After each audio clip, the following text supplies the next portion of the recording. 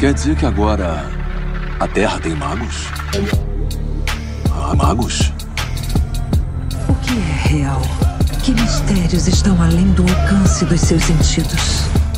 Na raiz da existência, mente e matéria se encontram. Pensamentos moldam a realidade. Diário Mágico.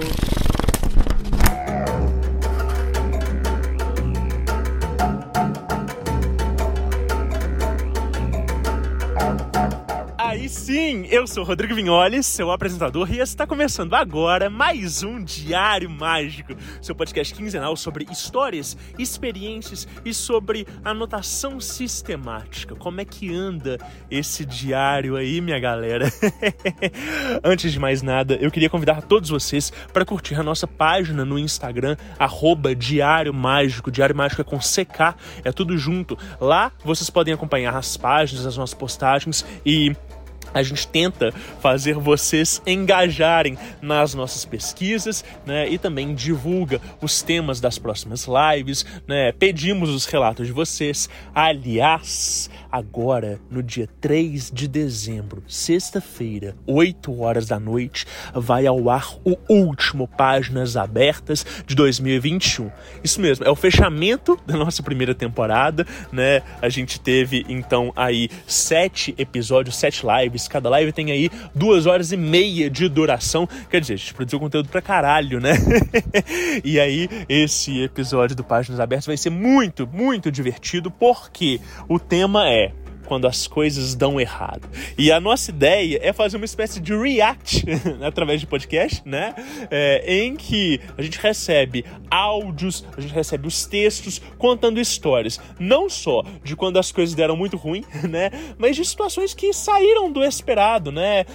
De quando a gente tem aquela expectativa de um resultado, e às vezes ou o resultado ele é muito melhor do que a gente espera, né? Ou então é muito pior, né? Ou que gera alguma situação engraçada.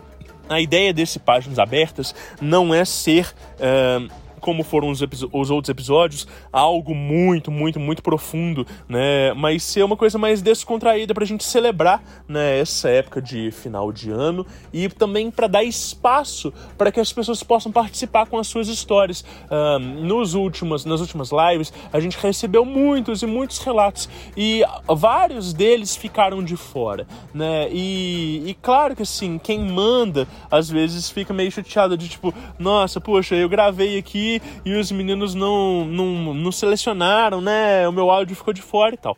Então a gente decidiu fazer, né, esse Páginas Abertas, que a gente chamou de Páginas Rasuradas, né? Justamente para que mais e mais pessoas possam participar. Então esse momento é seu. Se você está ouvindo, né, esse chamado e se sentiu tocado, separa um tempinho aí do seu dia e, né, faz um roteirinho, manda pra gente aquele áudio maroto contando aquela experiência engraçada e tudo.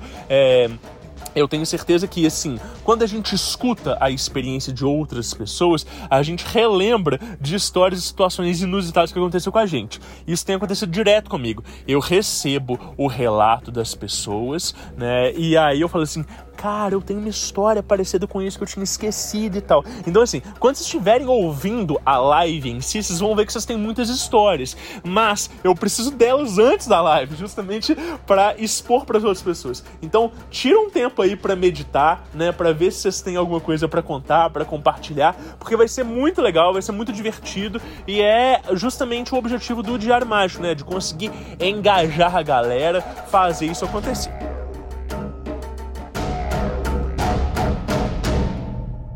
O outro recadinho é o seguinte, o Páginas Abertas, que tá chegando aí na sua 7ª edição, ele só é possível por causa dos nossos lindos apoiadores, né? Do nosso grupo que tá cada dia mais engajado, que a gente troca ideia lá, que a gente vai, né, trocando livros e sugestões e etc e tal.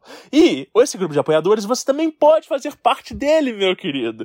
Meramente você precisa de nos apoiar. Então, considere dar essa ajudinha aí, né? Faz com que o nosso projeto ele se mantenha online, né? E nos prepara agora para a 2ª temporada que começa em 2022. Se você quiser nos ajudar, é apoia.se/Diário Mágico. De novo, Diário Mágico tudo junto com CK. E por falar em final de primeira temporada, este é o nosso penúltimo episódio que vai ao ar. Hoje nós recebemos o queridíssimo Felipe Caselli e a gente vai falar sobre Pop Magic, né? Não só isso, a gente vai falar também de um pouco de produção acadêmica, né? O Felipe é um cara muito interessante, um cara que tem uma série de conteúdos muito diversos, né? O blog dele, Hermetic Caos, mistura um pouco de magia do caos com hermetismo, e a gente vai falar um pouco mais dessa trajetória e também das histórias dele. Eu espero que vocês também possam acompanhar, né, a arte de capa que ficou maravilhosa e que faz menção aí aos Invisíveis, história em quadrinhos do Grant Morrison, que é tão boa quanto Prometeia, se não mais. Mas vocês não ouviram isso na minha boca. Bom, eu espero que vocês gostem muito desse episódio e vamos abrir esse diário? Folhas brancas sem pautas para transbordar à vontade.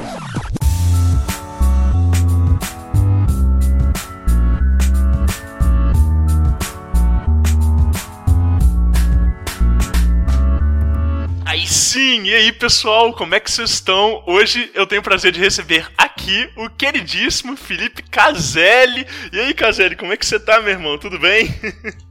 É nóis, estamos de boas. Cara, muito bom receber você aqui no Diário Mágico. A gente tava batendo um papo agora, né, introdutório no episódio que vai apenas para os apoiadores. E eu já fiquei interessado com um monte de coisa que você falou. Algumas eu acredito que você vai repetir de novo aí. Você falou de alguns livros que começaram o seu caminho espiritual e tudo. Mas eu queria, cara, que assim, se porventura alguém não te conhece ainda, que você se apresentasse. Quem que é o Caselli? O que ele faz e também como que começou esse rolê de magia, de espiritualidade e tal. Como é que é isso aí, cara? Mas aí, tipo, já é para começar falando e aí já começou? Isso, já começou. E pronto? Manda bala. Então vambora. Bom, eu sou Felipe Caselli, moro aqui em Vitória, no Espírito Santo. Sou psicoterapeuta, sou filósofo, professor de filosofia no ensino superior. E estudo magia do caos, pratico há bastante tempo, estudo tudo quanto é outras coisas de vertentes de ocultismo e de magia, acho que tem pouca coisa que eu nunca me aprofundei, assim. E ultimamente estudando muito Pop Magic, né? A galera tem me conhecido bastante por causa das paradas de Pop Magic que eu tenho estudado, tenho feito, tenho divulgado. Sim. Então, tenho lá o canal Hermetic Caos no YouTube, que está meio parado, mas existe perspectiva de retorno. Legal. Tem a página homônima do Facebook, Hermetic Caos também no Facebook, que também está parada, mas que eu também estou planejando um retorno. É porque, no fim das contas, é o seguinte, a maioria das pessoas chegou a esse negócio de pandemia e elas acabaram tendo mais tempo para trabalhar em projetos pessoais. Eu tenho menos tempo para trabalhar em projetos pessoais durante a pandemia. Sim. Por quê? Primeiro porque esse negócio de trabalhar... O trabalho de professor, quando você está dentro de casa, fica meio que... Você já não tinha antes horário para começar e para terminar. Você tem horário para começar e terminar a aula. Mas o trabalho de professor não é só a aula. Né? Sim.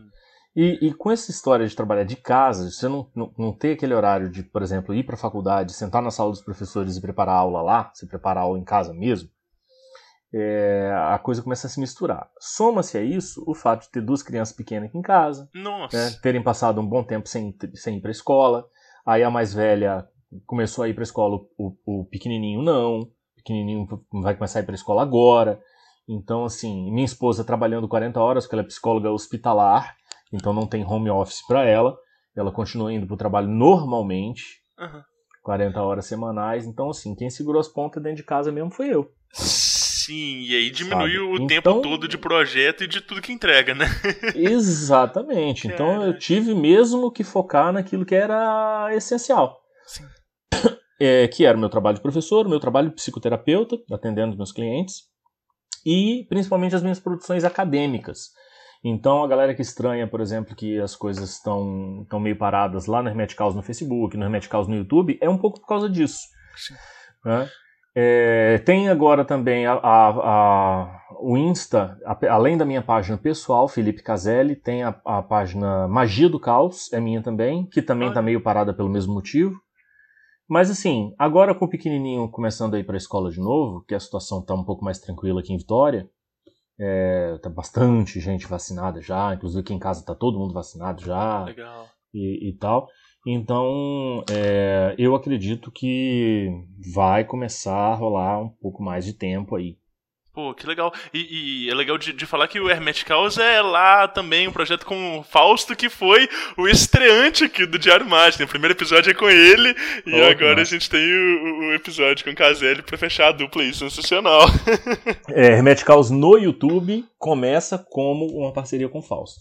Eu já tinha esse nome, Hermetic Caos, por causa de uma palestra que eu dei no Simpósio de Hermetismo, que eu botei o nome da palestra de Hermetic Caos, eu criei esse nome na minha cabeça, porque a palestra do Simpósio de Hermetismo, assim, o tema do simpósio eram os princípios herméticos. Só que eu ia palestrar sobre magia do caos. Falei, porra, o que magia do caos tem a ver com hermetismo? Aí eu pensei, porra, mas assim, a magia do caos, ela não ignora os princípios herméticos. Você pode trabalhar com magia do caos levando em consideração os princípios herméticos. Aí eu falei, dá pra fazer uma mistureba aí de magia do caos com hermetismo, aí eu criei o nome Hermetic Caos. Sim, ótimo. Quando eu criei esse nome e eu dei a palestra, algum tempo depois, o que aconteceu nessa palestra? Depois da palestra, uma pessoa, que era uma das organizadoras do evento, que era uma grande amiga minha, eu digo no passado porque ela, infelizmente, veio a falecer algum tempo depois. Mas, nessa época, o que ela fez? Ela me chamou para conversar, para me chamar a responsabilidade. Ela falou assim, onde é que tá essas coisas que você está falando? Estão nos livros que eu li. Tal. Não, mas a síntese que você faz é só sua. Então você tem que divulgar isso pro mundo, é sua responsabilidade. Aí eu me senti mesmo, assim, as coisas que ela me falou me bateram, assim, sabe? Eu me senti mesmo na responsabilidade de compartilhar as coisas que eu tava juntando na minha cabeça. Entendi. Aí eu criei um blog no Medium. E aí o blog do Medium foi o primeiro, inclusive tá lá ainda. Se vocês forem no Medium lá, Hermetic Caos ou Felipe Caselli, tá lá, mas eu acho que também já tem um tempo que eu não publico nada. Mas os textos que estão lá, pra quem não conhece, tem alguns textos ali que eu achei que ficaram bem legais, assim, modéstia à parte. Sim. Inclusive um deles a gente vai comentar hoje quando a gente for falar de Diário Mágico. Pô, que legal, que legal. Cara, tem um texto que eu falo sobre a disciplina. Você deu palestras no Simpósio de Hermetismo? Foi mais de uma? Foi mais de uma palestra além dessa dos princípios herméticos? Dessa dos princípios herméticos foi só uma, né? Mas no Simpósio de Hermetismo eu cheguei a palestrar 3 vezes. Porque é de lá que eu desconheço, eu não lembro dessa palestra de princípios herméticos. Eu acho que o tema da sua palestra foi magia do caos como cheat code ou alguma coisa assim? O cheat pra não, veja bem. Foi exatamente essa palestra que você tá falando. O título da palestra era Hermetic Caos. Talvez você não tenha gravado o nome, mas o subtítulo da palestra era Magia não é bug, é cheat code. Isso, tá, legal. Sim. E a ideia que eu queria transmitir era justamente essa.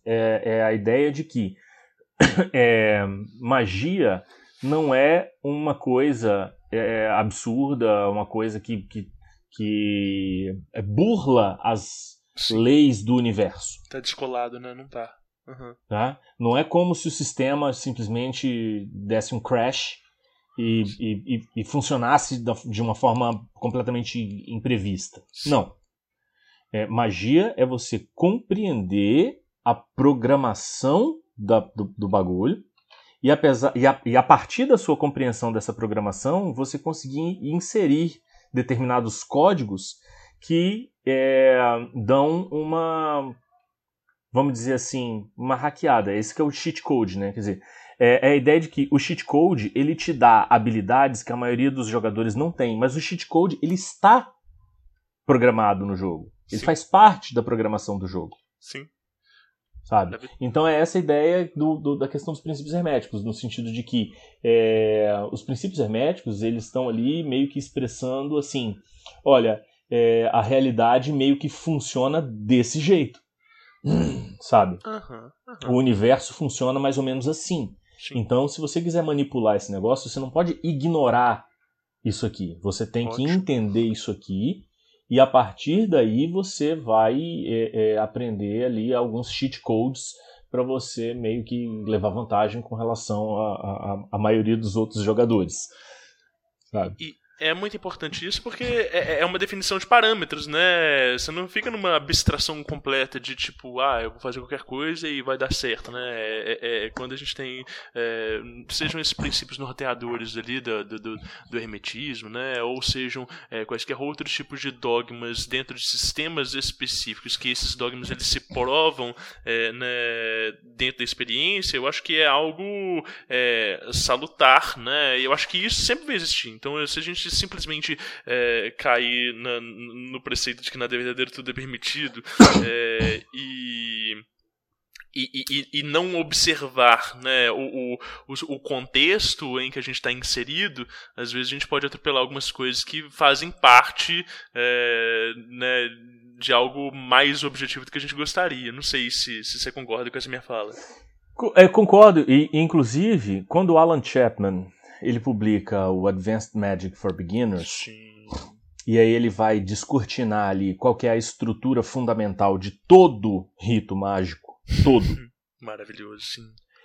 Os 2 primeiros passos que ele coloca como os elementos fundamentais de qualquer rito mágico, o primeiro passo é: decida o que você quer que aconteça.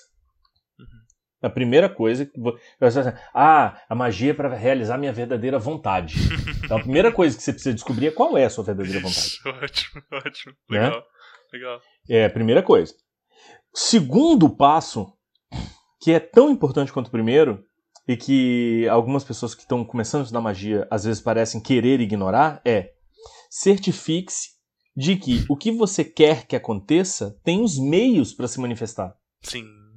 Ótimo. Sacou? Se o que você quer que aconteça não tiver os meios para se manifestar, aquilo pode se manifestar de formas imprevistas por você. Sim. Esse é que é o grande lance, né? Eu quero... O que eu desejo? Eu desejo voar num dragão. Sim. Aí você faz um rito para voar num dragão. Sabe? É bem possível que esse seu desejo se realize num sonho. Ou então você vai num parque de diversões e tem a montanha-russa em formato de dragão e você tá em queda livre em algum momento, né? Ou alguma coisa assim. Ou você vai viajar, fazer uma viagem internacional e acaba tendo que fazer escala num país estranho num avião de uma companhia chamada Dragon Airlines. Legal, alguma coisa assim vai acontecer, porque dragões não existem. Sim. Ponto. Maravilhoso. Sim. É basicamente isso. E aí você nessa palestra você tinha essa pegada de conseguir alinhar ali esses princípios herméticos com magia do caos. Você já era estudante de hermetismo nessa época, Caselli? Veja bem, eu cheguei a estudar hermetismo bastante num momento do passado. Por quê? Primeiro porque muito do hermetismo estava ali relacionado com os meus interesses em filosofia também. Tá. Né? A gente tem que lembrar o quanto o hermetismo e o neoplatonismo são coisas que estão bastante ligadas. Então, cheguei a estudar hermetismo junto com o neoplatonismo ali na época de faculdade e tal. Agora, tem um outro lance interessante que é o seguinte: quando eu estava estudando magia do caos de maneira geral, o que eu estava estudando de forma específica? Porque quando você vai estudar magia do caos, a galera fica muito apegada ao que é o cânone ali dos livros do pessoal, da galera da magia do caos. Mas eu, como sempre, tive um rolê muito próprio, né? Muito só meu. Quando eu, na verdade, eu estava estudando magia do caos, o que, no fim das contas, eu estava estudando de verdade era magia. Sim. Sabe? Então, magia do caos, para mim, nunca foi um conteúdo. Sempre foi uma perspectiva. Legal, concordo absolutamente, maravilhoso, tá? Entende? Então, assim, eu tinha uma perspectiva que partia da magia do caos que eu tinha aprendido com o Peter Carroll, com o Phil Heine, ou Heine, sei lá como é que pronuncia o nome desse filho da puta. E todo amor e carinho pro cara. Mas tinha lido os livros desses caras, e os livros desses caras tinham me apresentado uma perspectiva, e a partir dessa perspectiva eu fui estudar outras coisas. Então eu fui estudar hermetismo, fui estudar... Eu estudei essa tradição Golden Dawniana de magia, sabe? Cabala, astrologia, tarô. Inclusive a astrologia foi uma parada que, de todas essas coisas, é uma das que eu menos me aprofundei. Uhum. Não manjo muito de astrologia, não. Sim. Agora, cabala e tarô eu estudei pra caralho, sabe? Hermetismo eu estudei bastante também. Então, passei por esses lugares. E aproveito até hoje o que me serviu e o que não me serviu, o que não bateu com a minha vibe, eu deixei pra trás. Sim. Maravilhoso, tá? Cara, e como é que foi, assim, esse começo de magia? Tipo, é de família? Tem rolê de espiritualidade no meio? Religião? Não? Como é que é isso? De família é foda, porque assim... a gente estava conversando no episódio anterior aí, que sim, vai só pros membros, né? Sim, dos apoiadores, sim. Dos apoiadores do bagulho. Que é o seguinte, aí eu vou contar a história pra geral então agora. Eu nasci e cresci numa cidadezinha do interior do Espírito Santo, no extremo norte do estado, ali na tríplice fronteira entre Espírito Santo, Bahia e Minas Gerais. Sabe? Então assim... a minha cidade é a penúltima cidade antes de chegar na Bahia e a penúltima cidade antes de chegar em Minas. Sabe? Bem na cabecinha do estado ali na parte de cima. Sim. Minha cidade tinha 20 mil habitantes. Uhum. Capaz de ter mais ou menos isso até hoje. Caramba! Tá? Uhum. Então assim, eu sou caipira mesmo, no interiorzão, assim, sou da roça. E lá na roça, a gente, agarrado na barra da saia da mamãe, eu era católico. Sim. Sempre fui católico. Né? Eu frequentava o catecismo. Eu cheguei a tocar bateria no Ministério de Música da Renovação Carismática. Caramba! Caralho, nunca falaria isso, que legal. Uhum. Pois é. Então, assim, crismei, né? Fiz primeira comunhão, crismei, essa porra toda do catolicismo. Sim. Só que eu sempre fui um católico diferente porque eu tinha muitas perguntas, eu sempre fui um moleque questionador. Uhum. Não é à toa que eu fui pra filosofia, sabe? Sim. Eu não me contentava com certas coisas. Fazia umas perguntas pro catequista e a resposta dele de vez em quando era: eis o mistério da fé. Minha vontade de falar: o mistério da fé é o teu cu. Eu quero saber como é que é o bagulho, eu quero que alguém me explique isso aqui. Sabe? Porque não dava pra aceitar certas coisas. Então eu era uma criança estranha. Uhum. Sempre fui uma criança estranha. Nesse sentido, assim, também. Legal. Em outros sentidos também, mas nesse especialmente. E aí, o que acabou acontecendo? Com 16 anos eu vim morar em Vitória para estudar. A gente, quem queria uma vida melhor tinha que sair da cidade para estudar. E eu vim para Vitória. E vindo para Vitória, eu vim fazer cursinho aqui, e aqui em Vitória eu ouvia uma galerinha mais underground, mais diferente, meio estranha. Eu era aquele moleque estranho, mas num lugar em que eu não podia ser estranho. De repente eu chego num lugar e eu vejo uma galerinha que é estranha também. Sabe aquela vibe? Uhum. Mas peraí, aquela galerinha ali é estranha. E eu também sou estranho, então talvez aquela seja a minha galera. Que legal. Sabe? Sim. E esses meninos que eram estranhos, eram os meninos que na época estavam mexendo com Wicca. Olha só, tá, que legal. Só que assim, era bruxaria, né? Eu só falava que era bruxaria. Eu falei, porra, bruxaria deve ser um bagulho maneiro, né? Porra, desde os 4 anos de idade eu via negócio de terror. Eu tenho uma foto, eu com 4 anos de idade, numa festa fantasia vestido de vampiro. Olha só, que legal. Era a minha fantasia com 4 anos de idade, sabe? Quando passou aquela novela Vamp na Globo, nossa, como eu curti aquela porra. Eu dei uma dentada no pescoço da minha prima que ficou a marca 15 dias. Caraca. Tomou era muito novinho, né? Mas eu adorava, sempre adorei terror. Eu li Os Assassinatos da Rua Morgue, do Edgar Allan Poe, eu tinha 8 anos. Uau, caramba, nossa. E fiquei fascinado. Uhum. Então sempre curti essa vibe, assim. Então quando o pessoal falou que tava mexendo com bruxaria, aquilo, porra, o olhinho brilhou, né? E aí eu fui atrás e acabei por conta dessa galera. E acabei conhecendo um cara que acabou eventualmente se tornando meu melhor amigo durante alguns anos da minha vida. Até muita merda acontecer e a vida dar conta de lavar as coisas todas. Sim.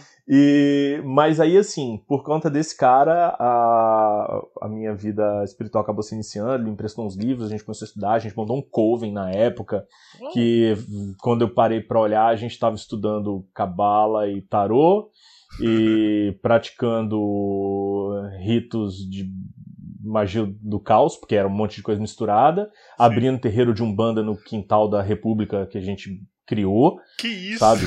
E fazendo tudo junto e frequentando templo zen pra meditar, pra fazer zazen, sabe?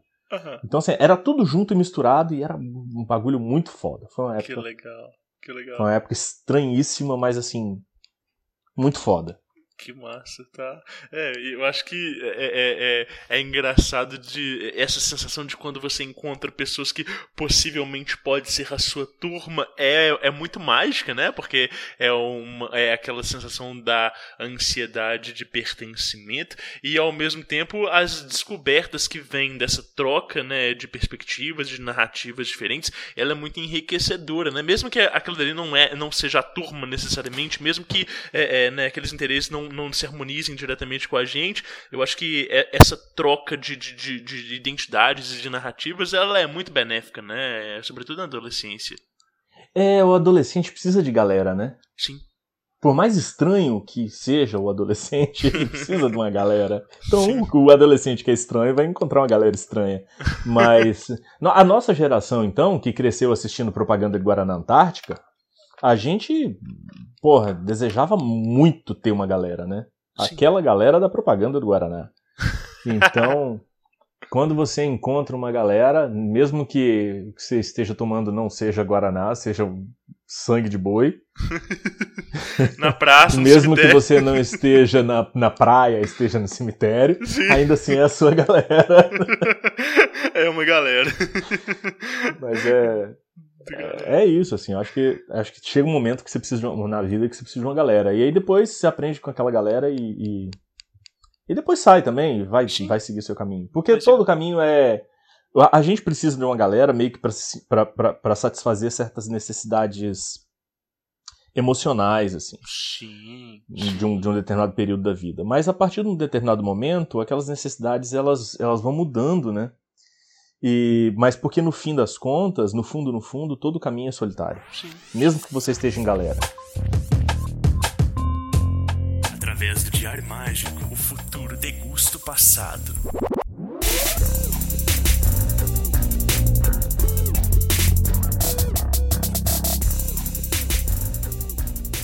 Anote seus resultados.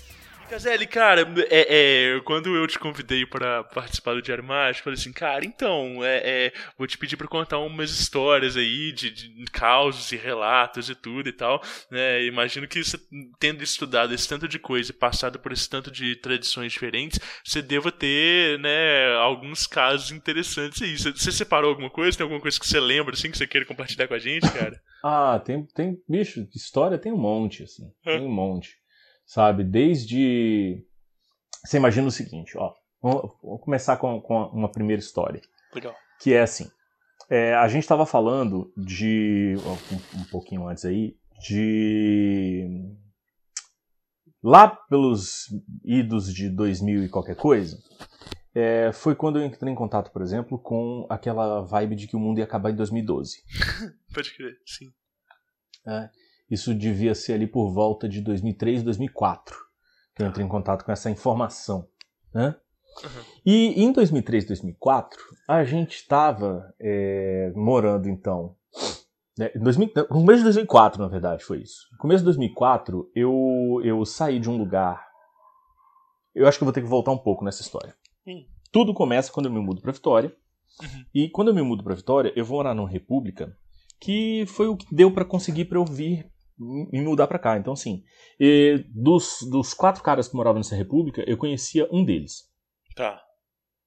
Que era filho de um amigo do meu pai. E foi por isso que meu pai que conseguiu que eu morasse, conversando com um amigo dele, falou, seu filho tá morando em Vitória, meu filho tá precisando.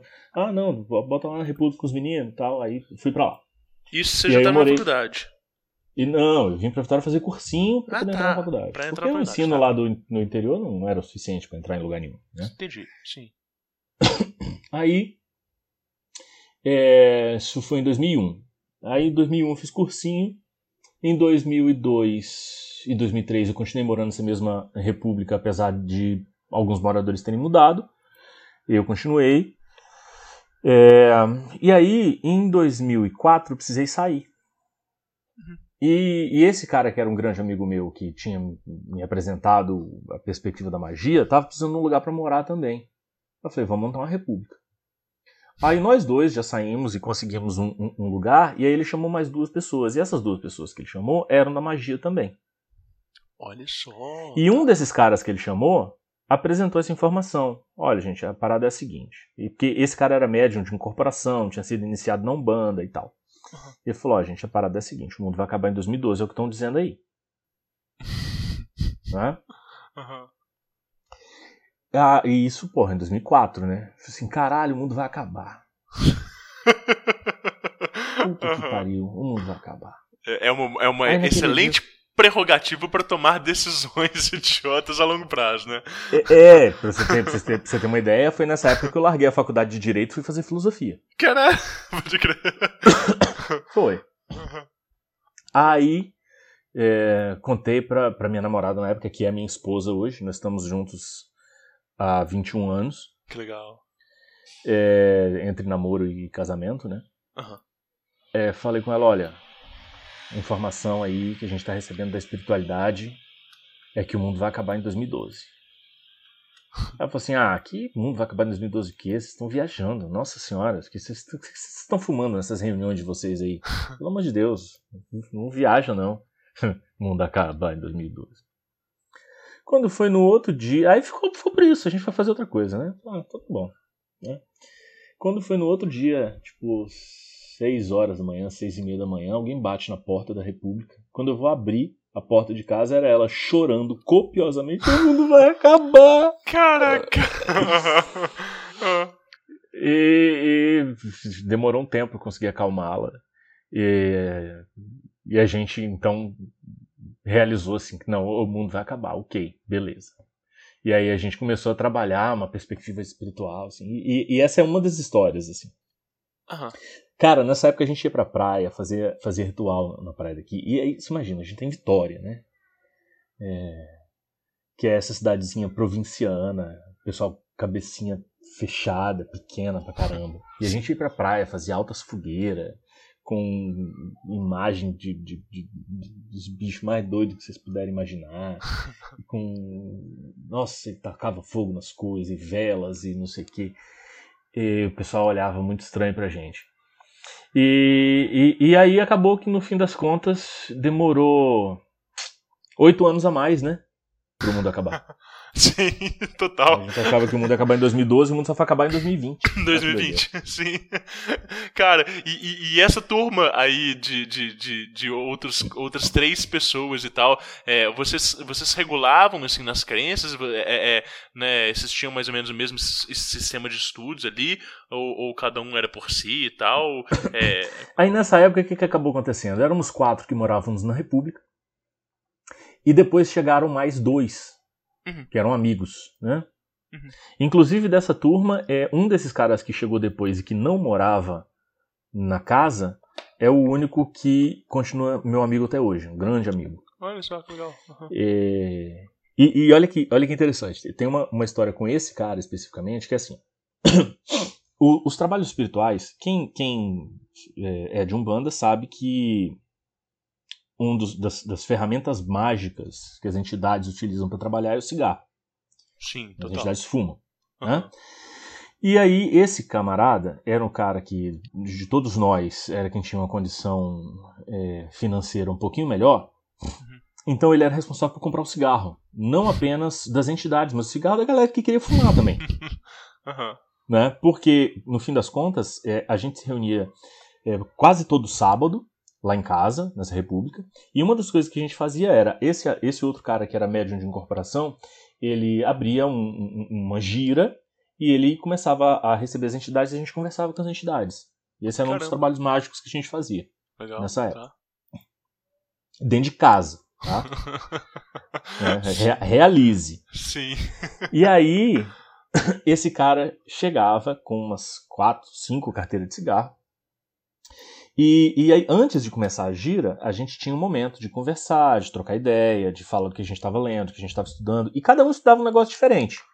Mas, tipo a propaganda do... Já que a gente está falando de cigarro, você lembra a propaganda do Free? O Free tinha uma propaganda que era assim... Free. Cada um na sua, mas com alguma coisa em comum. Esse era o slogan do cigarro Free. Não sei se você lembra disso. Não lembro não. Eu lembro claramente disso porque tinha uma propaganda do Free na contracapa da primeira Playboy que eu comprei na minha vida, que foi em abril de 1996, que era a Playboy da Leila Lopes.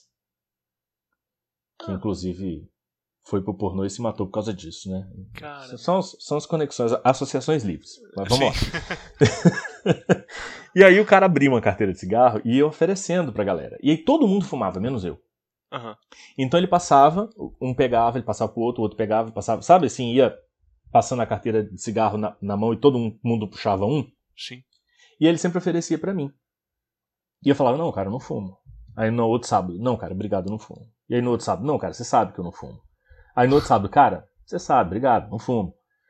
Aí teve um dia que eu virei e falei, não, cara, você sabe, obrigado, não fumo. Se bem que eu tô fumando passivamente aqui, né? Aí ele virou pra mim e falou assim, pelo menos o nosso tem filtro. Uau, caralho. Aí eu falei, me vê uma porra dessa aí, vai. E aí comecei a fumar. Caralho. E muito doido que foi uma parada super natural. Eu acendi o cigarro, comecei a fumar e tava de boas, sabe? Não sei se tinha entidade comigo ou se eu realmente estava muito acostumado já por fumar passivamente. Sim. Aí eu fiquei 1 ano fumando cigarro branco depois disso. Caramba. Depois parei. E essas reuniões mediúnicas, era só esse cara que incorporava, as outras pessoas não tinham mediunidade ostensiva assim, não? Não. Mas foi curioso, porque assim, a minha primeira experiência incorporatória foi espontânea. E o que acontece? Tinha uma das entidades, das tantas entidades Sim. que esse cara trazia para conversar com a gente, tinha uma entidade que era um caboclo, que era um cara super agradável. Que legal. Super agradável, super, assim... quando ele chegava, parecia que meu pai tinha chegado na parada, sabe, assim. Sabe, aquela pessoa, assim, com quem você se sente mega à vontade, e você gosta de conversar, e parece que vocês se conhecem desde sempre. Sim, legal. Era essa entidade, assim. Porra, curtia demais esse cara. Senti que a gente tinha uma relação diferente, assim. E aí, acabou acontecendo eventualmente, de algum tempo depois, tá só eu e a Raquel, que é minha esposa, na época a gente namorava só, na casa dela, e a gente estava conversando sobre um assunto, e eu comecei a perceber que eu estava sentindo um negócio diferente. Eu comecei a sentir uma presença do meu lado, comecei a sentir uns desconfortos aqui e ali no corpo. Você quer saber de uma coisa? Eu vou deixar rolar. Eu não vou ficar resistindo, não. E aí, quando eu dei por mim, eu tava na mesma postura física do cara, falando com o timbre dele, sabe, assim, totalmente sem controle dos meus movimentos corporais. O meu corpo tava se movimentando à minha revelia, e eu tava falando um monte de coisa que eu não sabia. Olha só, isso com você e ela só? Só nós dois. O cara veio porque ela tava falando uns negócios e ele queria passar uma mensagem ali. Ele queria falar, olha, isso que você tá pensando não é bem assim não, é diferente. Olha só. E aí ele tava, como se ele tivesse ali do lado prestando atenção na nossa conversa. Sim. Você imagina assim, você tá aqui, sentado na mesa do boteco, e aí tem 2 amigos seus conversando. E um dos seus amigos tá falando uma coisa que você fala, bicho, esse cara tá falando merda. Sim. Aí você bota a mão no peito do seu outro amigo e fala assim, peraí, dá uma licencinha, deixa eu falar um negócio. Sabe? Total. Mais ou menos isso. Total. Só que pra fazer isso, ele meio que tomou conta do meu corpo. Doido, que sacou? legal. E eu fiquei dentro da minha cabeça, como se tivesse saído do volante e tivesse sentado no banco do carona. Sim. Pensando Ótimo. assim, caralho, que bagulho louco que tá acontecendo, velho. Que doideira é isso. Olha que Escutando foda. tudo, mas de forma passiva, né? E eu ainda ficava pensando assim, eu vou interromper, eu vou tentar retomar o controle. Será que eu consigo? Mas eu não tinha coragem, sabe? Sim. De interromper o que tava acontecendo. Uhum. Aí eu deixei rolar, no fim das contas, e acabou que depois disso eu até tive algumas outras experiências, e hoje eu até acho que se eu me colocar nessa perspectiva, me colocar à disposição, eu acho que ainda rola, mas já tem um tempo que não, sabe? Entendi, que legal, que interessante, cara. E a sua esposa, né, namorada na época, ficou assustada, não? Não, muito pelo contrário, porque ela chegou a participar de várias dessas reuniões que a gente tinha em casa, e ela também gostava muito dessa entidade. Então, quando ele veio, ela já estava meio que acostumada e inclusive, ela adorou, assim. Ela falou, olha, você que veio falar... Mas que surpresa agradável, sabe? Não gostaria de entrar pra tomar uma xícara de café? Maravilhoso, velho. Que legal, que legal. E depois ele chegou a confirmar a experiência. Não precisava, né? Vocês já tinham tanto contato que vocês já viram ali, né? Eu digo porque às vezes as pessoas têm essa coisa de porque a entidade é de fulano, ela não vai incorporar em ciclano. Porque só eu que posso ter contato com essa entidade e tudo. E na verdade as entidades estão ali tal como a gente tá aqui, né? Desgarrado e vai circulando, assim, né? Mas é interessante. É claro, demais, assim, isso. a minha perspectiva depois disso, e depois disso, assim, eu cheguei a eventualmente me iniciar na Umbanda. Sim, né? tá. Muito tempo depois, com outra galera, em outro terreiro, em outra coisa, em outro contexto. Sei. Tá? Totalmente diferente. Nada a ver uma coisa com a outra. Uhum. Mas uma das coisas que eu consegui aprender na Umbanda é que, assim, às vezes você fala da entidade do fulano, da entidade do Beltrano, porque o médium, ele é meio que um... O médium não leva esse nome, não é à toa, né? Médium é o meio, é o canal. Uhum. Né? E a mensagem, às vezes, quando ela passa pelo canal, ela é condicionada por esse canal. Uhum. Né? Então, quer dizer, é meio que... filtro. Se você... Hã? É um filtro. Eu não diria tanto um filtro, porque assim, é meio que um filtro seletivo, vamos dizer. Sim. É meio como se a entidade se utilizasse um pouco da constituição do médium, do que o médium sabe, do que ele conhece, do vocabulário que ele tem, para conseguir se expressar. Ótimo. Né? É meio que você entra num você quer viajar. Assim. Se você entra num determinado carro, você sabe que aquele carro ali você não pode entrar numa curva a mais de 100 por hora porque ele não tem controle de estabilidade, né? Ou você sabe que aquele carro ali não vai ter um GPS para você colocar seu trajeto, você vai ter que usar o seu celular. Então, assim, o meio, né, o cavalo, ele vai ter os recursos que ele vai poder disponibilizar para a entidade. Sim. Então, às vezes, quando você vê a mesma entidade num determinado médium e aí num outro determinado médium, parece que são entidades diferentes, mas não é isso. É porque um médium apresentou recursos diferentes para aquela entidade trabalhar do que o outro. Excelente, sim. Né? Com certeza. Agora, a entidade é a mesma? Uhum. E aí, depois você falou que você chegou Rapidão. Claro, tem o lance de que você tem também várias entidades diferentes que adotam o mesmo nome. Essa é outra questão. Sim, não, claro. Essa é uma outra questão. Mas, assim, que a mesma entidade pode incorporar em diversos médiums diferentes, isso aí é inquestionável. No entanto, né, há também o contrário, né, espíritos que eles são extremamente seletivos e que eles não não combinam com outras pessoas, inclusive, né, dão uma espécie de códigos para que eles possam ser reconhecidos, para fulano não chegar e falar assim, então, sabe esse seu, sei lá, sabe esse Exu seu aí, ele tava colando aqui em casa, veio me falar tal e tal coisa e tudo, né, e aí você tem ali o aperto de mão secreto com a entidade para confirmar as paradas. Então é um mundo muito vasto e muito interessante, né, inclusive... Mas assim, você sabe que, por exemplo, algumas dessas entidades com as quais eu trabalhei, você nem precisa de aperto de mão secreto, porque quando você está aberto para uma determinada forma de sensibilidade, Sim. Você percebe a entidade energeticamente Isso. como se ela tivesse um cheiro. Isso, não só cheiro, sim, mas sim. Uhum. Sabe? Não, mas estou usando cheiro como se fosse uma metáfora. Isso, tá. Não, você percebe energeticamente, ela tem uma assinatura energética própria. Isso. Né? Então você percebe essa assinatura energética como você percebe um cheiro, é isso que eu queria dizer. Sim, sabe? ótimo. Então você sente cheiro de frango assado, você não vai confundir aquele cheiro com cheiro de cafezinho. De café, por exemplo.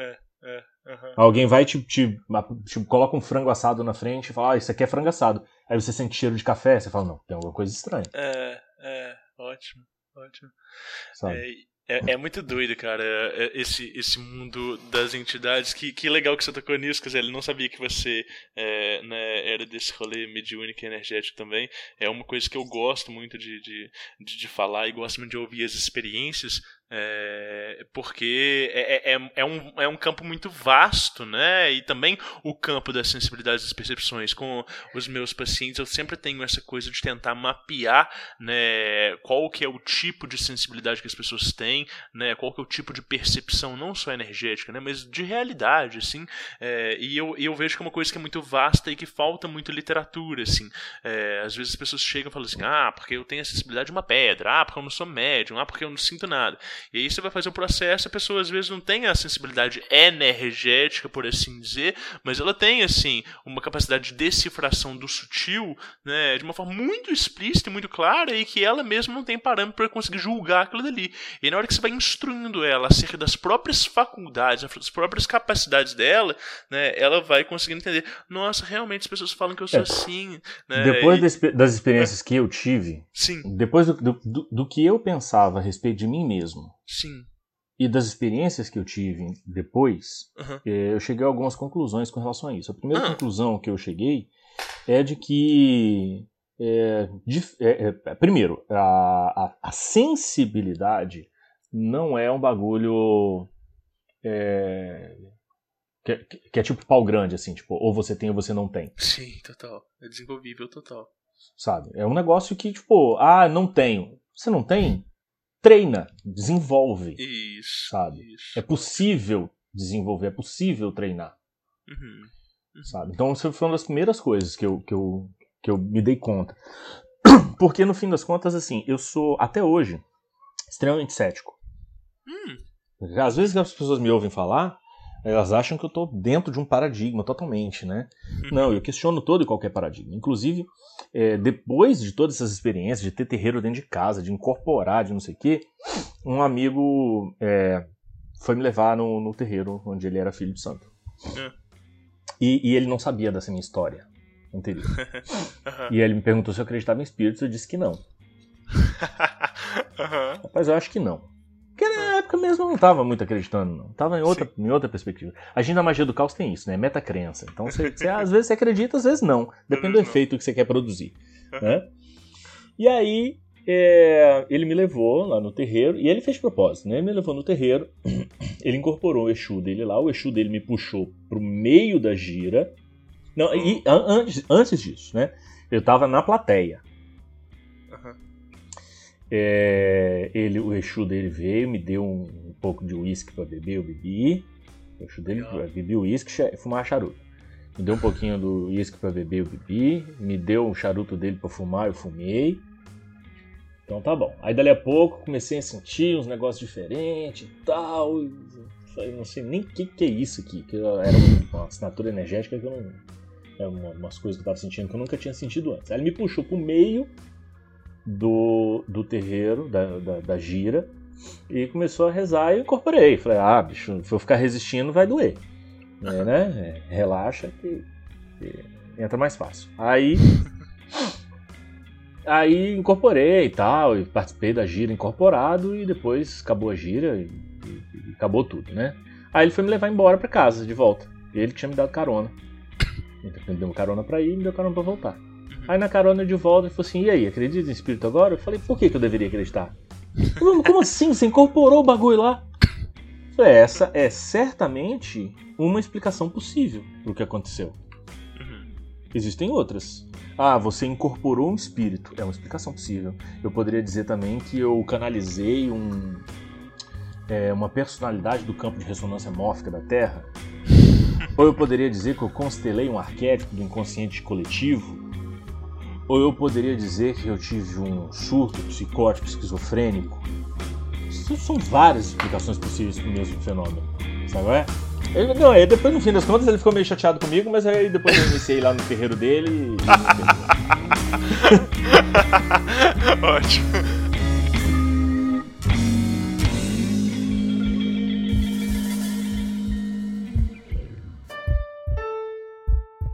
Não importa o que dizem a você, palavras e ideias podem mudar o mundo.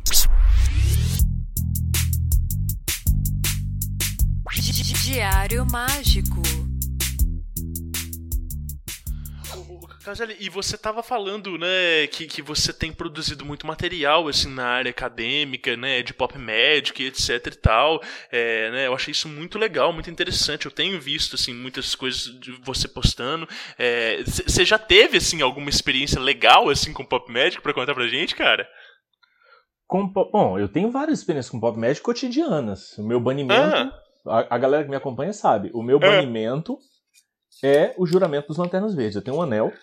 Caramba, Eu tenho um anel dos Lanternas Verdes, que pra mim é uma arma mágica. Legal. E o banimento que eu faço cotidianamente é colocar o anel no dedo e fazer o juramento dos Lanternas Verdes. Que massa, tá. É o meu banimento cotidiano. Sim. Fora isso, tem várias outras questões. Por exemplo, a minha própria relação com o Superman. Eu constantemente coloco camisetas com o S do Superman, eu tenho algumas em casa, quando eu tô querendo me colocar num estado de espírito confiante e ao mesmo tempo gentil, sabe? Aquele estado do Superman mesmo, assim, daquele cara que sabe que pode fazer as coisas e que quer fazer as coisas da forma melhor possível, da forma mais gentil, mais benéfica, mais elevada, sabe? Que legal. Eu até falo isso no meu livro, porque um dos meus trabalhos desses últimos anos foi a publicação do meu livro ano passado, que é produto da minha dissertação de mestrado, né? Que é o Mito Sagrado nas Histórias em Quadrinhos. E aí na apresentação do livro, uma coisa assim que eu até coloco, eu explicito isso, né? Apresento isso como perspectiva, que é uma coisa que eu tenho utilizado na minha vida, que hoje, sempre que eu me encontro diante de uma dificuldade na vida, eu sempre me pergunto assim, o que o Superman faria? Olha só, que legal, tá? Sabe? Isso pra mim é magia, porque é manipulação de símbolos pra causar alteração de consciência. Com toda certeza, e tem uma assunção de forma Deus aí, né? Igual você falou. Assunção de forma Deus. Até aquela pose do Superman, o pessoal fez testes, né? Existe trabalho científico sobre você ficar tanto tempo naquela postura do Superman, que é aquela postura do peito pra fora, a barriga pra dentro e as mãos na cintura, assim, com os braços fazendo ângulos de 90 graus. Você tem testes de que esse tipo, você ficar um tempo nessa postura, eleva seus índices de serotonina e dopamina no cérebro. Olha só, que legal. É um asana de pop magic. Exatamente, é isso aí. Exatamente demais. isso. Muito legal, muito legal. E o mapeamento disso dentro do inconsciente coletivo contemporâneo é algo muito interessante, né? De pensar que é justamente isso. Símbolos eles vão mudando e a gente vai encontrando arquétipos que eles são mais alinhados com a nossa mente né, atual, assim, com a quantidade de informações e de referências que a gente tem, né? Então, vamos ficar técnicos, então? Então, vamos ficar técnicos. Vamos abrir um parêntese acadêmico, então. Maravilhoso, vamos lá. É porque, assim, existe uma diferença entre arquétipo e imagem arquetípica. Isso, tá, legal. Né? Então, assim, arquétipo é aquela forma do inconsciente, no inconsciente coletivo. Então, o arquétipo ele é inacessível, porque o arquétipo ele é meramente formal. Ele é como se a gente tivesse lá no nosso inconsciente uma forminha vazia. Manja? Sim. Então, por exemplo, você quer fazer pedrinha de gelo, né? E você tem uma forma que produz cubos de gelo. Você nunca vai conseguir fazer bolinhas de gelo. Você só vai conseguir fazer cubos de gelo porque a sua forma vai condicionar. Mas enquanto você não coloca água dentro dessa forma, essa forma está vazia, não tem gelo ali. Sim. O arquétipo é meio isso, assim. O arquétipo é como se fosse uma forma que você tem no inconsciente coletivo. E, portanto, ele é inacessível, porque não dá para você chegar numa coisa que é vazia. Não dá para você perceber uma coisa que é vazia. Onde que a gente percebe os arquétipos? A gente consegue chegar até os arquétipos através das imagens arquetípicas. Sim. O que são imagens arquetípicas? Imagem arquetípica é quando um arquétipo ele é preenchido pelos dados da cultura. Então você está numa cultura específica e aquela sua cultura te fornece uma série de imagens, de símbolos e de narrativas que vão se adequar a um arquétipo, vão preencher um determinado arquétipo. Ou seja, que vão se manifestar como imagem arquetípica. Né? Então, o que a gente encontra nas diferentes culturas são imagens arquetípicas. Essas imagens remetem aos arquétipos. A gente sabe da existência dos arquétipos porque nós conhecemos as expressões desses arquétipos nas mais diferentes culturas. Então, a gente pode dizer, por exemplo, e essa foi a minha conclusão do meu trabalho de mestrado, que o Superman, por exemplo, porque no fim das contas o meu trabalho analisa 3 personagens, que é o Superman, o Batman e o Lanterna Verde. Então, assim, pegando a questão do Superman como exemplo, o Superman tem todas as características típicas do arquétipo do Deus Solar. Sim. Esse arquétipo do Deus Solar a gente consegue perceber nas imagens arquetípicas de deuses solares ao longo da história nas mais diferentes mitologias. Né? Então você pega Osíris ou Horus, que são 2 deuses solares, você pega ali o Apolo ou Hércules, né, que são deuses solares, você tem Mitra, Jesus Cristo, né? Também é o Deus solar. Então todas essas narrativas, todas essas histórias, elas têm elementos comuns, porque elas estão se relacionando, elas são imagens arquetípicas do mesmo arquétipo. E o Superman também é uma imagem arquetípica desse mesmo arquétipo. Só que ele é a imagem arquetípica do arquétipo da nossa cultura, que é uma cultura, e aí é até uma análise que eu até ainda não fiz, mas eu tenho planos de fazer essa análise do que significa um deus solar da indústria cultural, né? Porque assim, ótimo. Não é? Assim, é a primeira vez na história da humanidade que a nossa mitologia tem copyright. Sim. Entende? Se você estava lá na antiguidade grega e você queria ali falar de Apolo, de Hades, de Dionísio, você podia falar. Qualquer um podia falar. Qualquer um podia contar essas histórias. Mas hoje, se eu conto uma história do Superman e publico isso no mundo, eu posso ser processado pelos donos do Superman. Ele tem dono. Sim, ótimo. Né? Então, a gente vive numa época meio estranha com relação a isso. Assim. Mas isso não exclui o fato de que a nossa cultura ela é uma cultura muito orientada pelo simbolismo do Império Norte-Americano, ou estadunidense especificamente, né? E por mais que a gente possa muitas vezes considerar que isso é uma coisa bastante negativa, o que a gente precisa entender é que sempre houve, nas mais diferentes regiões, uma cultura que fosse predominante. Né? Jesus Cristo, por exemplo, é um deus solar que nasce do imperialismo romano. Jesus Cristo é o deus solar que nasce no contexto da Igreja Católica Apostólica Romana. Então, da mesma forma que o Superman é o deus solar do nosso tempo, mas está estritamente relacionado ao Império estadunidense, Jesus Cristo também estava relacionado ao Império de Roma. São figuras de seu tempo, né? São exatamente. Produtos... Qual é a cultura predominante no mundo hoje? É estadunidense. Sim. Né? Tá, todo mundo usa calça jeans, pô. Eles que inventaram essa bosta. O único lugar que não usa calça jeans é a Coreia do Norte. E é engraçado porque, né, isso que você fala, né, do copyright em cima do personagem e, no entanto, dessa vida paralela que anima, né, anima a psique coletiva, né, no seguinte sentido de que, beleza, a gente não pode escrever e publicar o Superman tal como ele é. Às vezes você pode até escrever uma fic, né, uma fanfic para circular ali dentre seus amigos ou escrever isso anonimamente e tudo.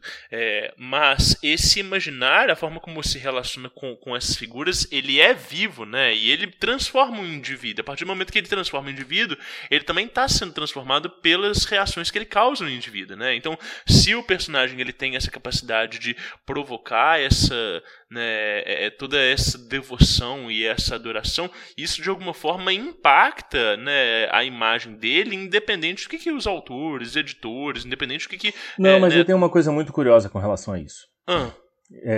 Dois elementos que a gente pode apontar. O primeiro elemento é o quanto o Superman é um símbolo transcultural. Eu falo que tem até uma foto que eu peguei na internet uns tempo atrás, que é uma foto muito provavelmente de algum lugar na África, em que você está vendo um ritual tribal acontecendo. Por que um ritual tribal? Porque você tem ali várias mulheres enfileiradas, fazendo um movimento que parece ser uma dança. É uma foto, não tem movimento. Mas sim, parece que elas estão num movimento de dança. Todas elas vestidas com adereços bem tribais. E todas mais ou menos iguais. Então, a impressão que passa é que está acontecendo um ritual tribal ali. Sim. E no meio ali do lugar onde aquelas mulheres estão ali vestidas e ornamentadas e fazendo alguma coisa tribal, tem um molequinho. Sabe aquela... Em terreiro acontece muito isso também, né? Você tem os adultos ali na gira, mas a pessoa que é filho da casa não tem onde deixar as crianças, leva a criança para o terreiro. E aí, durante a gira, as crianças ficam ali brincando. A creche soltas paralela. Ali no meio do terreiro, né? É a creche onde os professores da creche são os espíritos. E aí a criança tá ali no meio. Tipo, não tô participando não, mas estou aqui porque não tem outro lugar para ficar. E a criança tá vestindo a camiseta do Superman. Uau, tá. Que legal. Entendeu? Sim. Então é um bagulho muito transcultural, sabe? Assim, e transreligioso. Porque você vai ver camisa do Superman sendo usada por muçulmanos, cristãos, judeus, ateus, budistas, shintoístas, sabe?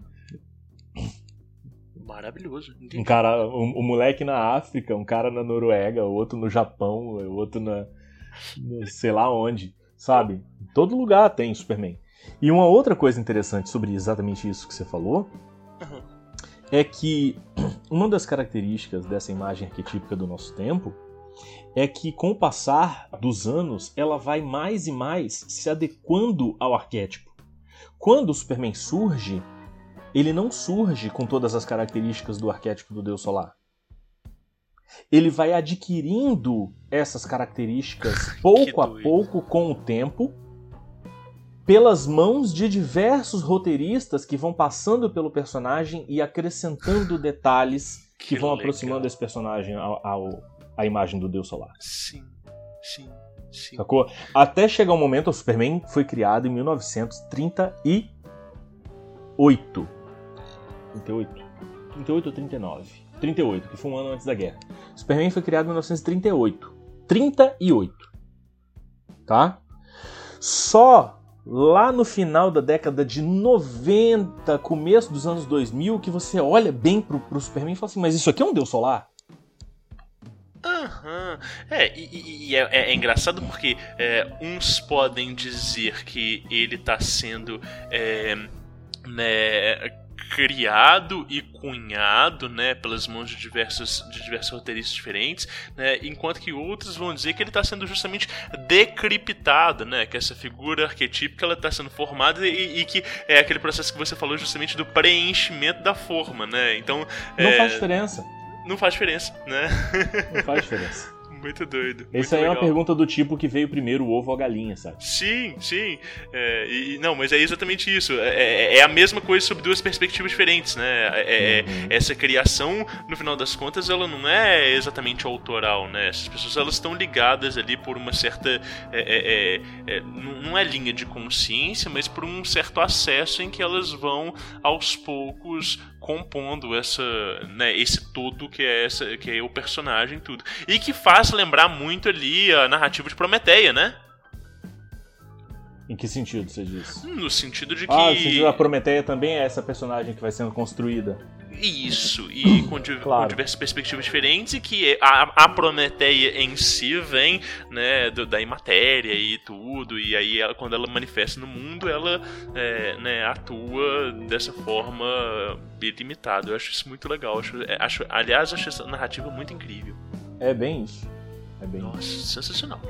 Sobre o Superman, inclusive, eu recomendo a leitura de Grandes Astros Superman, escrito pelo Grant Morrison e desenhado pelo Frank Quitely. É o melhor quadrinho pra se começar, o Superman? Pra começar, pra terminar, no durante, é uma das melhores coisas, é um dos melhores quadrinhos já escritos de super-herói de todos os tempos, e é um dos melhores quadrinhos do Superman. Tá, legal. Grandes Astros, beleza. Vou colocar isso aí no post também. Caselli, vamos falar de Diário Mágico? Vamos. Inclusive o tempo tá ficando curto, né? Sim. Vamos lá.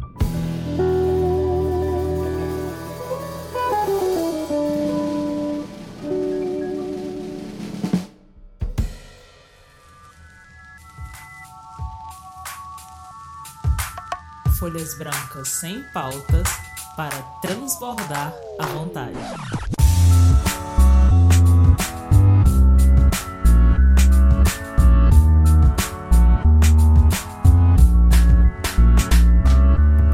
Cara, então, você tem esse hábito de anotar suas experiências? Como é que é isso? É algo que faz parte da sua jornada? É algo que faz parte hoje? Não? Como é que é? Eu confesso que já fez muito mais parte do meu cotidiano. Inclusive, eu estava arrumando um armário aqui em casa e eu achei todos os meus cadernos. Todos os meus antigos cadernos, os meus grimórios, os meus... E eu confesso que eu tenho até uma relação, assim, estranha com esses grimórios antigos. Porque, num certo sentido, eles são expressão do meu desenvolvimento. Mas num outro sentido, dá um pouco de vergonha saber como que eu era tapado, sabe? Lembrar disso. De fazer besteira durante uma dia? Não apenas de fazer coisas de uma forma muito idiota, assim, às vezes, mas, inclusive, que é uma relação estranha que eu tenho com o meu passado. Assim. Eu não sou uma pessoa que vive muito em paz com o passado, não. Entendi. Eu acho que, em alguns momentos da minha vida, eu fiz escolhas erradas. Então, eu não gosto muito de ficar revisitando o passado, não é uma coisa que me agrada fazer. Entendi. Agora, uma coisa que eu pude perceber é que em determinados momentos da minha vida eu estava muito nessa vibe de registrar e nos últimos tempos não tanto.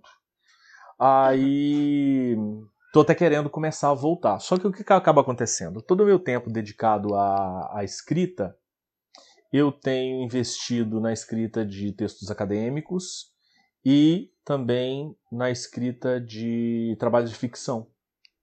Legal, entendi. Então não tenho dedicado muito tempo a escrever as minhas próprias coisas de diário, assim, aquelas coisas que você não vai publicar, sabe? Assim, aquela coisa que é só pra você.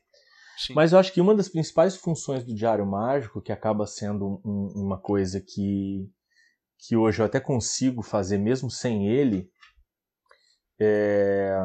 apesar de querer voltar, porque eu acho que com ele é melhor, é a vibe de você manter a disciplina.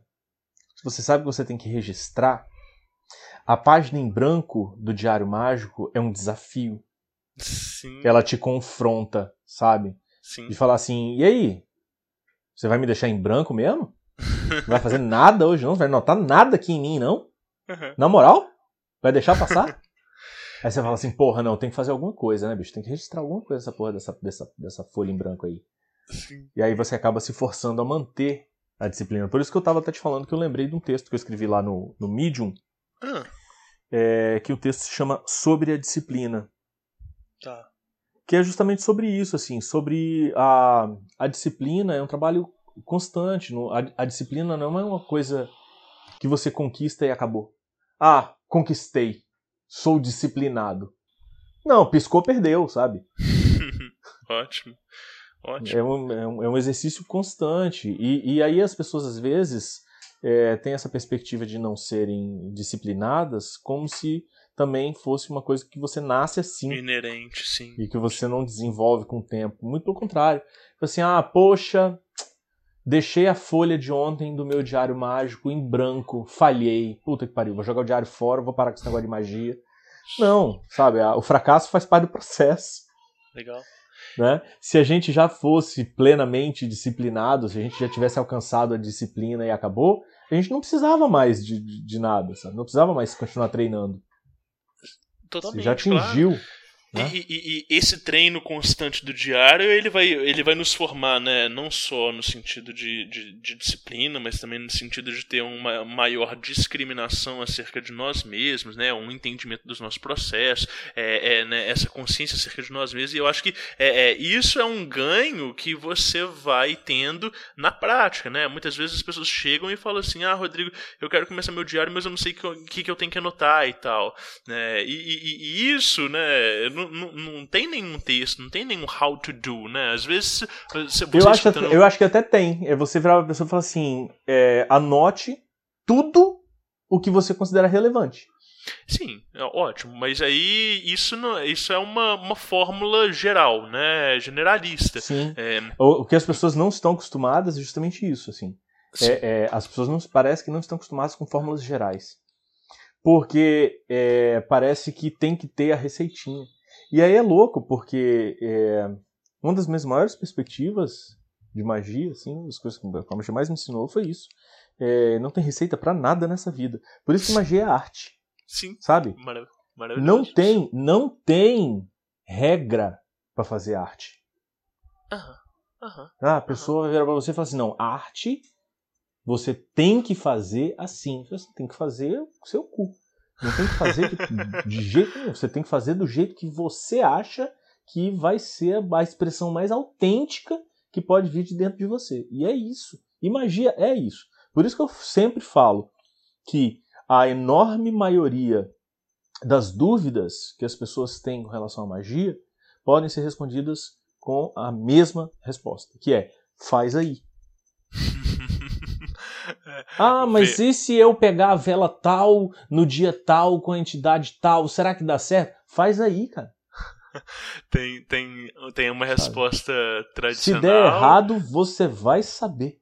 Tem uma resposta tradicional que ela está alinhada dentro dos paradigmas do sistema e tudo, e tem uma resposta que ela né, prática e bem direta, né, bem empírica.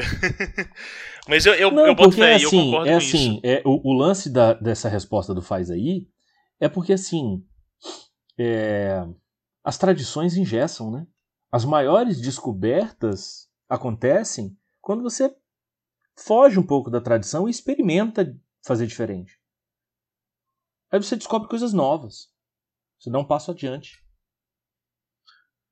Sim, fica mas preso pra isso você numa, tem que ter, fica preso você numa tem que ter a tradição. referência da tradição, né? O meu problema é ficar preso, sabe? Se você ficar preso tá. na tradição, eventualmente o que vai acontecer é que você estará sendo anacrônico. Porque o tempo passa e a tradição não se renova. Sim, concordo. Eu tenho um probleminha, assim, com a coisinha do tudo é permitido, né? Eu acho que experimentação, ela é super, super válida, super encorajada. Eu acho que as pessoas, elas subestimam demais os parâmetros, né, do que seria uma formação magística para executarem resultados que eles sejam dignos de notas, relevantes o suficiente para dizer que aquilo dali é um desvio ou da tradição, ou que aquilo dali é algo novo que pode ser comparado, e não mero, saca, tipo assim, algo que a pessoa pariu do nada e que é só uma irrelevância dentro daquele contexto. Entende o que eu quero dizer? Mas é só a pessoa para dizer isso. Porque só a pessoa é capaz de dizer o poder do efeito que aquele fazer diferente teve na vida dela. A Marie-Louise von Franz, ela é uma junguiana. Eu estava lendo um livro dela que se chama A Sombra e o Mal nos Contos de Fadas. Que é justamente para escrever o meu trabalho lá sobre Lanterna Verde que eu estou desenvolvendo agora. Que é representações do mal nos HQs do Lanterna Verde. E aí tem uma citação dela que eu acho fantástica, que ela diz o seguinte: parece ser uma lei arquetípica de validade geral o fato de que todo simbolismo moldado e formado na consciência coletiva se desgasta depois de certo tempo e resiste à renovação devido a uma certa inércia da consciência. Muitas experiências interiores perdem um pouco de sua força depois de 10 ou 20 anos, principalmente para a coletividade. Em grande parte, a forma dos símbolos religiosos tende a se desgastar. Ótimo, ótimo. Os símbolos, de novo aquela conversa que a gente estava tendo, né? A figura arquetípica, ela se desgasta. O arquétipo não. Da mesma forma, né, os métodos de alcance da gnose, ou da consciência crística, ou, né, enfim, da iluminação, samadhi, satori, né, eles podem se desgastar, ou eles podem de alguma forma parecer né, antiquados. A experiência, ela continua sendo única. A experiência é fundamental, claro. Exatamente. E aí, isso. o grande ponto é, a pessoa ela não pode julgar as experiências dela, né, ou a formação dela, dentro de um ponto de vista teórico. Né? Então, as experimentações que ela vai fazer, ela tem que ter um grau de consciência mínimo para que aquilo dali seja relevante para pessoas além dela. Porque se a gente está falando de relevância só para si próprio, qualquer coisa vale. Né? Qualquer livro escrito é um livro parido, é uma obra construída. Ótimo, beleza. Mas a gente quer, né, esse universo de milhões de livros de autoajuda que são copiar e colar, né, ou a gente busca algum tipo de relevância. Eu acho que isso é muito mais uma conversa, talvez, de vaidade, daquela coisa de querer fazer sentido, do que justamente de simplesmente trilhar o caminho. No entanto, né, eu sou uma pessoa que eu penso que só se atribui sentido para a própria vida quando se tem algum tipo de vivência na coletividade. Não estou falando nem de deixar legado nem nada do gênero, mas estou falando de troca. Né? Eu acho que as trocas elas têm que ser sinceras e autênticas. E quando a gente produz sentido apenas para a nossa vida, aquilo dali, em um determinado momento, se esvai. Eu acho que da mesma forma que... Mas é porque nossa vida só não existe. Exatamente. Então, eu acho que esse sentido próprio, né, esse senso de autoimportância, da mesma forma que as figuras arquetípicas, ele também se desgasta. Né? E aí, o que mantém, né, é justamente o elo, a união que foi feita, aquilo que foi experimentado em conjunto. Né? Então, é por isso que eu falo assim, que a relevância dentro da experiência mágica para os outros ela é importante, não por causa de reconhecimento, nada do gênero. Né, mas no sentido de que você tá propondo uma mudança na tradição, você está propondo uma experimentação massa, legal, funcionou, compartilha com as outras pessoas, faz aquilo dali virar uma experiência, né, emocional e não meramente só mais uma história, assim. Claro. Mas é porque aí, o que acontece? São dois momentos, né? Então você fala assim, você está querendo propor uma mudança na tradição? Não estou querendo propor mudança na tradição. Eu só estou querendo experimentar fazer diferente para ver o que acontece. Ótimo. Né? Sim, aí depois que eu tento fazer diferente, eu vejo. Se deu merda, aí eu falo assim, então não dá pra fazer diferente disso não. É melhor continuar fazendo igual. Perfeito.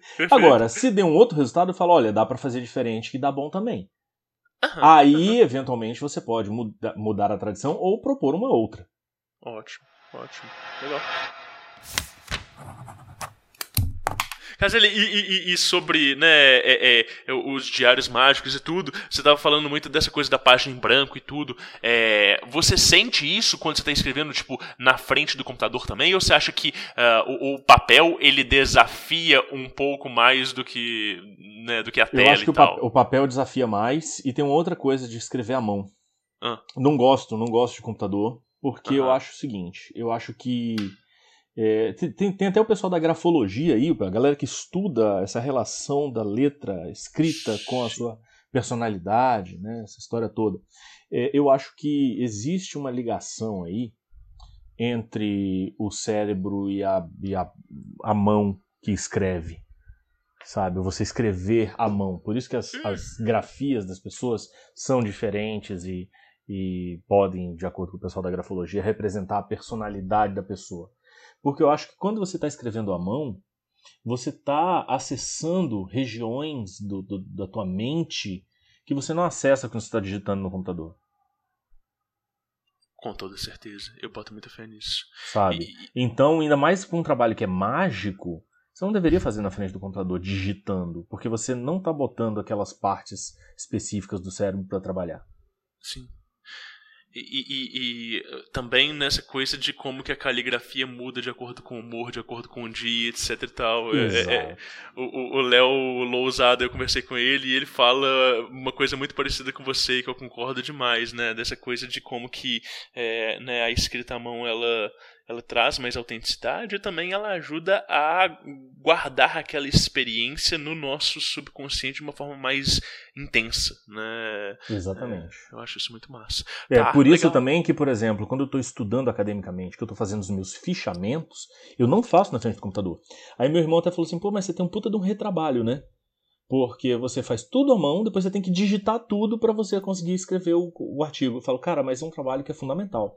Porque quando eu estou fazendo os meus fichamentos à mão, quando eu estou fazendo meus apontamentos à mão, eu faço conexões que se eu estivesse na frente do computador, escrevendo na frente do computador, eu não conseguiria fazer. Sim, ótimo. Eu concordo absolutamente. É a minha questão que eu tenho, por exemplo, com ler livro, né? Eu sinto que a leitura é palpável, a coisa de encostar naquela matéria, ela me provoca outras reflexões e também a minha capacidade de escrever e de anotar num papel ali do lado, ela é muito mais intensa do que se eu tiver que abrir uma nota e escrever e digitar, ou mesmo que eu tenha uma caneta digital, né, eu não sinto que é a mesma coisa de absorção de conhecimento. Eu não sei nem se deve ter estudo falando sobre essa coisa de absorção quando você está com toque. Eu nunca vi nada do gênero, mas eu acho que faz muito sentido. É arquetípico. Né? Muito legal. Caselli, pra gente finalizar, cara, deixa um recado, né, um conselho pros ouvintes do Diário Mágico que chegaram até aqui, né, de algo, pode ser sobre magia ou sobre a vida e tudo, alguma mensagem que você queira deixar pras pessoas. Depois de tudo que a gente falou, acho que a grande mensagem assim, que eu poderia deixar é: faz do seu jeito, foda-se o resto. E leiam Invisíveis. Basicamente. Não, assim, é pra gente entender que existe nesse caminho uma necessidade muito grande de autenticidade. E a autenticidade significa justamente você se apropriar da sua própria vida, né? Então, uma das coisas que a magia faz pela gente, mas que a gente pode muito bem conseguir através de outros meios, mas que é fundamental que a gente consiga de alguma forma, é que a vida faz muito mais sentido quando nós nos tornamos os protagonistas da nossa própria vida. Ótimo. Sabe? E eu acho que uma das principais funções, um dos principais benefícios da magia é esse, assim, quando você pratica magia, você é o protagonista da sua vida, sabe? Então eu deixo essa dica, assim, pra galera refletir nisso. Seja o protagonista da sua própria vida. Maravilhoso. Cara, onde que a galera te encontra? Se a galera quiser trocar uma ideia ou, sei lá, ler os textos e tudo, né? Você falou que tem os vídeos do Hermetic Caos no YouTube e que tem a página no Facebook. Mas assim, se quer encontrar pra trocar ideia, Facebook e Instagram. Instagram é o lugar que eu tô mais acessível, assim, pra galera chegar e falar: ô Caselli, eu queria te perguntar um negócio, quero trocar uma ideia sobre tal coisa. Aí eu tô lá e eu respondo todo mundo e é de boas. Legal. Lá o Instagram. O Instagram pode ser Felipe Caselli, tudo junto. Caselli com Z e 2 L's. Ou @Magia do Caos. Também sou eu, tô lá. E no Facebook, Felipe Caselli.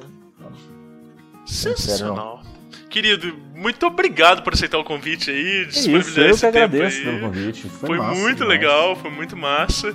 E pode acreditar que eu vou te chamar aí no futuro pra gente fazer outras edições aí e bater mais papo. Show de bola. Tá bom, valeu, querido. Valeu, um abraço. Sensacional.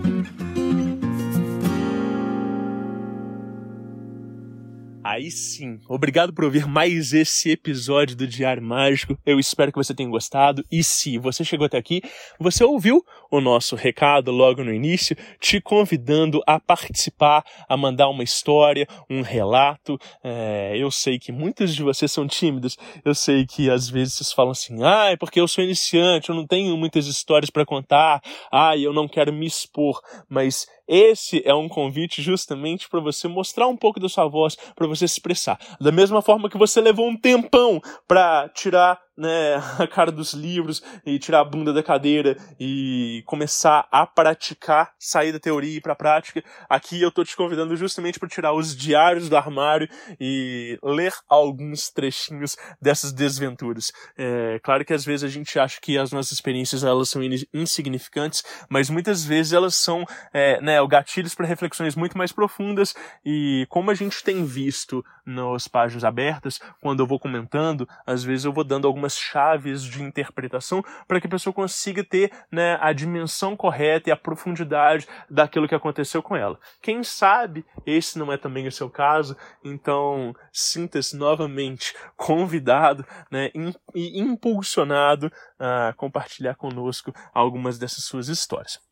Bom, como sempre, esse episódio ele é produzido por uma equipe, né? E eu, Rodrigo Vignoli, sou o apresentador e sou também o produtor desta grande maravilha e estrutura chamada Diário Mágico. Além disso, a gente tem a arte das capas, feita pelo incrível Gabriel Oliveira, da Dinamite Feita em Casa, né? Vocês podem encontrar ele nesse @, mesmo no Instagram, @Dinamite Feita em Casa. E também essa edição de áudio tão maravilhosa, tão sensacional, do Guilherme Neves, lá da Lefou Podcasts, né? Está no Instagram também com @Lefou Produções. Galera, muito obrigado pela reta final aí dessa primeira temporada. Tá muito incrível, tá muito bacana, eu tô muito feliz e eu espero que vocês continuem anotando os seus resultados. Lefou Podcasts.